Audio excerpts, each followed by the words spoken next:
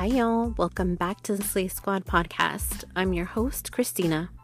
And today we're diving into a topic that affects us all, the manipulation of news headlines and how media outlets control narratives.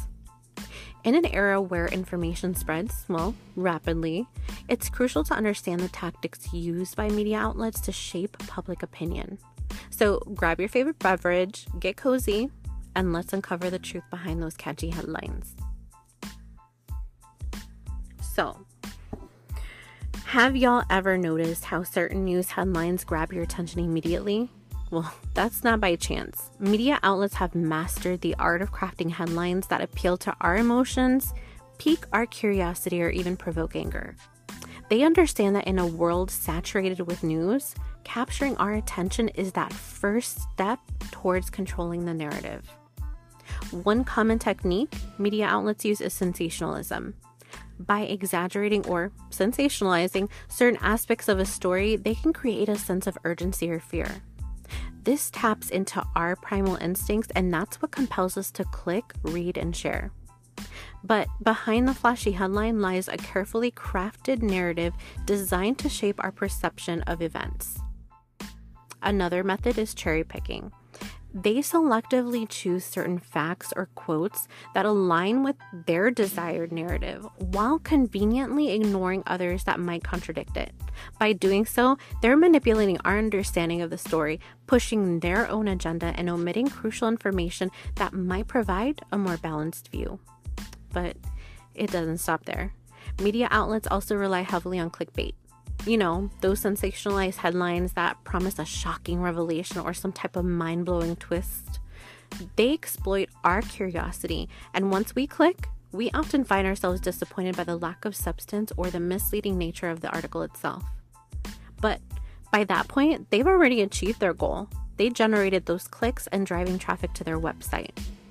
So, how can we protect ourselves from falling victim to these manipulation tactics?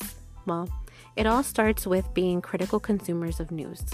We need to question the motives behind the headlines, seek out multiple sources, and verify information before accepting it as truth.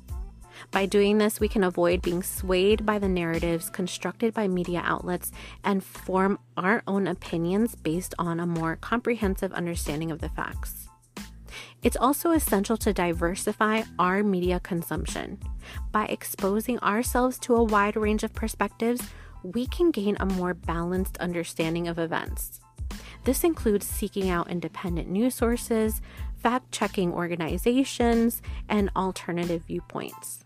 It's also important to remember that media outlets have their own biases and agenda. And by broadening our sources of information, we can avoid being trapped in an echo chamber.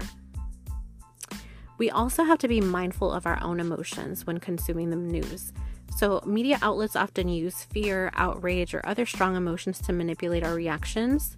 So taking a step back and evaluating our emotional response, we can better assess whether we're being manipulated or if the information presented is truly reliable and credible.